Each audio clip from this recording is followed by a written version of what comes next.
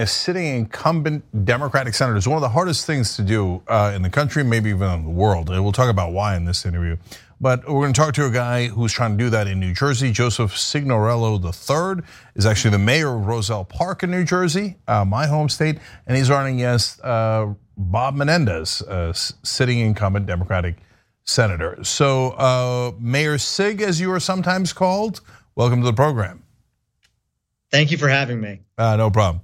So Joe, you've made some pretty tough comments about Menendez, which is unusual already, and that's why I wanted to talk to you. You say that he is a prime example of an epidemic of failed leadership and the brand of politics killing the Democratic Party. That is not the kind of language you normally see among Democrats, so I like it. But what do you mean by that when it comes to Menendez? So I grew up in the state of New Jersey. I love the state of New Jersey. I think we very often get a bad rap from, I would say, the politicians that represent us. You need to look at like The Sopranos or any New Jersey media. There's usually some sort of jokes about corruption, right? And I think as a blue state like New Jersey, we should be in a leadership position. And because we've had folks like Senator Menendez who sort of embody that stereotype, we've been on the back seat instead of a driver's seat. And I think that needs to change. Yeah. So, all right, well, let me press on that a little bit more. You said he represents dirty New Jersey politics. He's the walking embodiment of it right now. What do you mean by dirty politics? Well, he's under his second federal investigation right now. So I'm not going to get into any of the right-wing conspiracy theories that have been leveled against him. I think that's unfair, and a lot of those have been unfounded.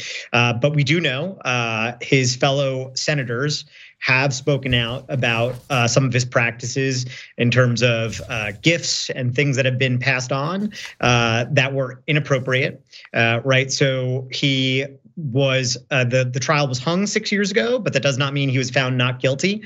And there's a reputation there at stake that the current investigation and the prior investigations have sort of led us to sort of side deals that are potentially happening with Senator Menendez, and just can't happen. Yeah, I'm trying to figure out what you would stand for in Congress. So you say I have a vision for the Democratic Party that's cunning, adept, and pragmatic. Fascinating collection of words there. I like it. Cunning, adept, and pragmatic about how we use our power in Congress, with New Jersey leading the way. So help the audience understand, what does that mean to you? What would you do if you're in the Senate that would embody that? So I think the Republicans have done a fantastic job of, we are a nation that, in my view, has gone from a middle right trajectory to a middle left. I don't think we're all the way left yet, but the Republicans have done a great job through gerrymandering and jiggering the rules to put the pieces in their favor. I think it's time we play by those similar games and also do right by the voters in the process, right? So when we talk about things like ending the filibuster, it needs to happen yesterday. And we need to have representation for DC, for Puerto Rico. And there's no guarantee that they're going to vote Democratic. Well, I think in DC, it could be a foregone conclusion. But we need to start setting the playing field level again and having people's voice being heard. And I think that's a win for the Democrats and it's a win for the nation. So, Joe, a lot of people go in saying that because it's logical, It makes sense. But when they get in there, they never do it. And so there's a reason why they don't do it. It's because Democratic leadership tells them, shut up and don't fight. It's bad for the party. They'll have good reasons. They're not going to say, oh, by the way, we're all corrupt and we don't mean anything we say. Of course, they would never say that, right? What they say is, no, listen, you've got to know your role. What are you going to come in here as a 35-year-old, think you're running the place? You don't know anything about DC. You have to trust leadership and Schumer and Biden, and these people know what they're doing. What do you say when they say that to you?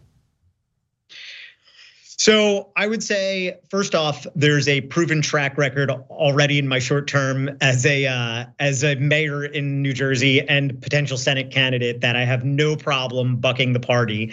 I love being a Democrat. I love the Democratic Party, but we are not authoritarian Russia here, right? We are able to have fair and open primaries and have other mindsets, right? So as a party, we can either adapt and evolve and do better, or we could stay constantly on the back foot when right-wing crazies are, left, right, and center all the way in this country. So I think we need to evolve and listen to these younger voices, or we can still keep riding the anti-Trump coattails, but hopefully one day that ends, and that only gets you so far. So, Joe, you're going to be in for, you're in a catch-22 right now, actually, and I don't know if you're aware of it, but here's the trap, and I'm going to participate in it because at some point you got to make a decision on which way to go. Okay, so sure. The trap goes like this: if you don't say anything that challenges power, you're going to lose, and because you've got to be very aggressive to try to win that seat, right?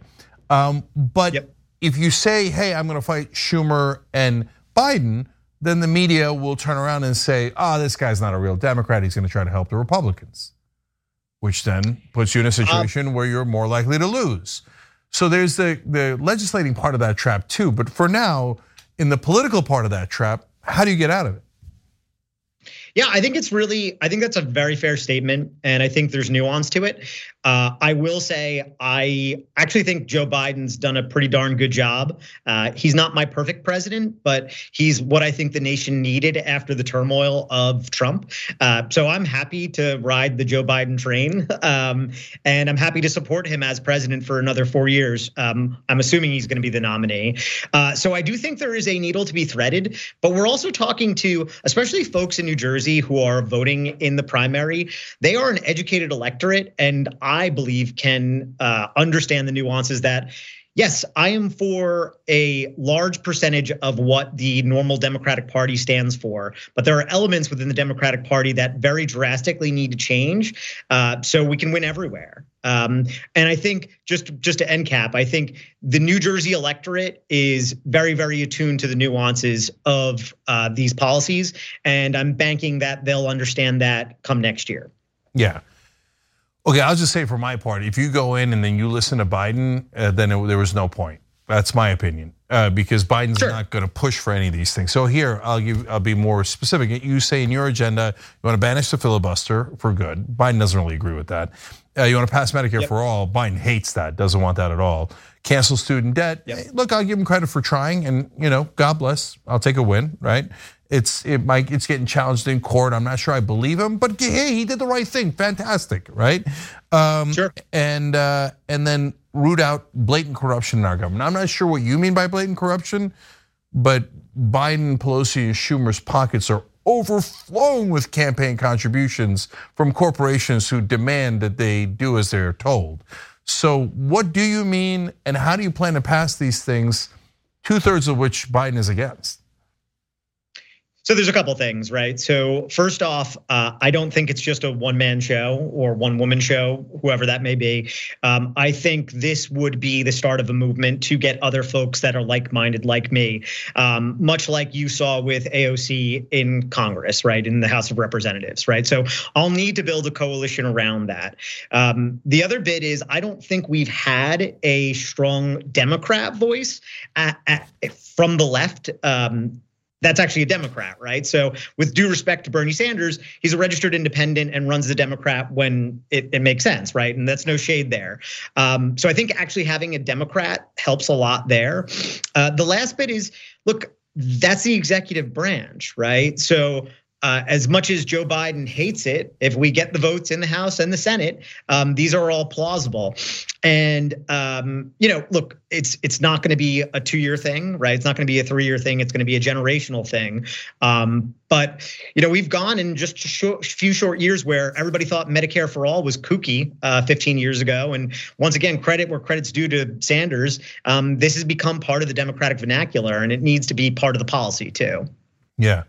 See, again, Joe, I'm a little confused by you. I'm being straight up with you, right? So you got Medicare for all, which now is, for the corporate Democrats, is like a third rail. They don't want it.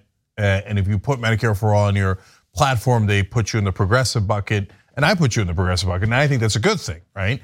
But they don't, right? But then you say that you're an early supporter of Pete Buttigieg, who's like the most corporate Democrat there is. So are you in that camp, or are you in the progressive camp? I can't quite tell. So here's what I like about Pete Buttigieg, and I'm gonna show my views and I'm gonna let people make their own decisions whether I'm progressive or not. Look, I can say with authority that especially progressives, especially liberals, love to talk about the progressive things that happen in Europe. I've lived in Europe, I've worked in Europe, I understand what works there and what could work here in America. What I liked about Pete Buttigieg was, I think his presentation and understanding of how he spoke to the middle in issues, right? And I think there's a really important nuance where corporate Democrats and liberals, I think, need to coalesce around a message, right? And I think what happens sometimes in the liberal spheres is we know that Medicare for all, paying for college, these are all good and right things that we should do. But a lot of voters, particularly I would say swing voters and independents, vote with their wallets, right? So I don't think the two things are diametrically opposed. I think we need to start talking about things like Medicare for all, how net, the average voter will save money when they don't go bankrupt because they have, health care. And net, maybe your taxes go up a little bit, especially with the wealthy, to pay for college, but it's better than going into debt for 200K, right? I think we need to start talking about these liberal issues to people's wallets versus their hearts. And I think that's what I saw from Pete Buttigieg, although I didn't necessarily always align with his views, if that makes sense. No, I hear you. That's a good defense. So, all right, one more thing. Menendez job approvals 38 to 38 to approve and disapprove. That's a really bad number for an incumbent, right? So he's in trouble. And if he's the nominee for the Democrats are in trouble. I lived in New Jersey. I remember when it was a swing state. Yes, it is definitely possible to lose in New Jersey. We almost lost the governorship to Republicans. But among Democrats, he's at 59 to 15. So this is the conundrum that you're in, and most of mainstream media will paint you as a Republican if you challenge Menendez, and that'll get Democratic primary voters into their enclave of no, I don't like the Republicans.